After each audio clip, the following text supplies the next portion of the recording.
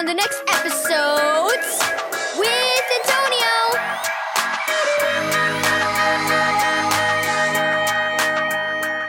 Thank you, Keys for Kids Ministries, for this daily devotional.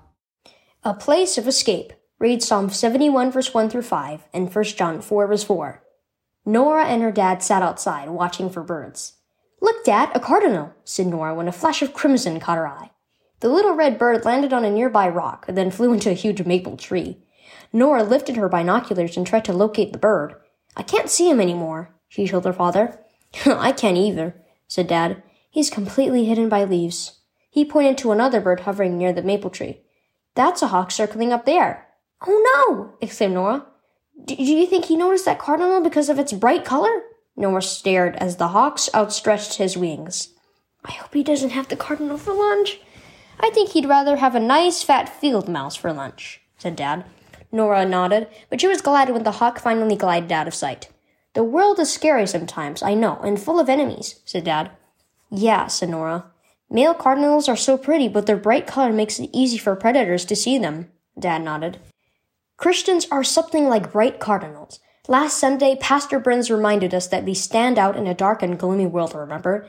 Our brightness, the love and peace of Jesus that we have in our hearts, often catches Satan's attention, and he tries to destroy us by getting us to give into temptation, doubt, or despair.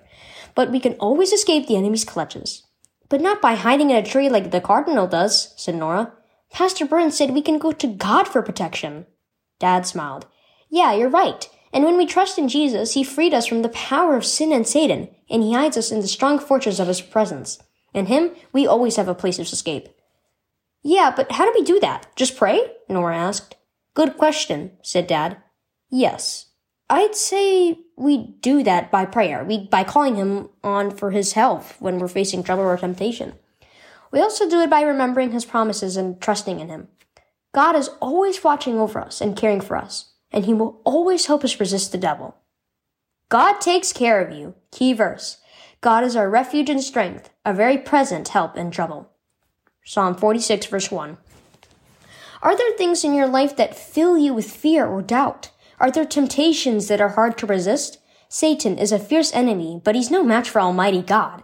If you trust Jesus as your Savior, Satan has no power over you because you've been freed from sin. When you think you're too weak to resist temptation or stand firm against the devil's lies, remind yourself that God is far more powerful than Satan.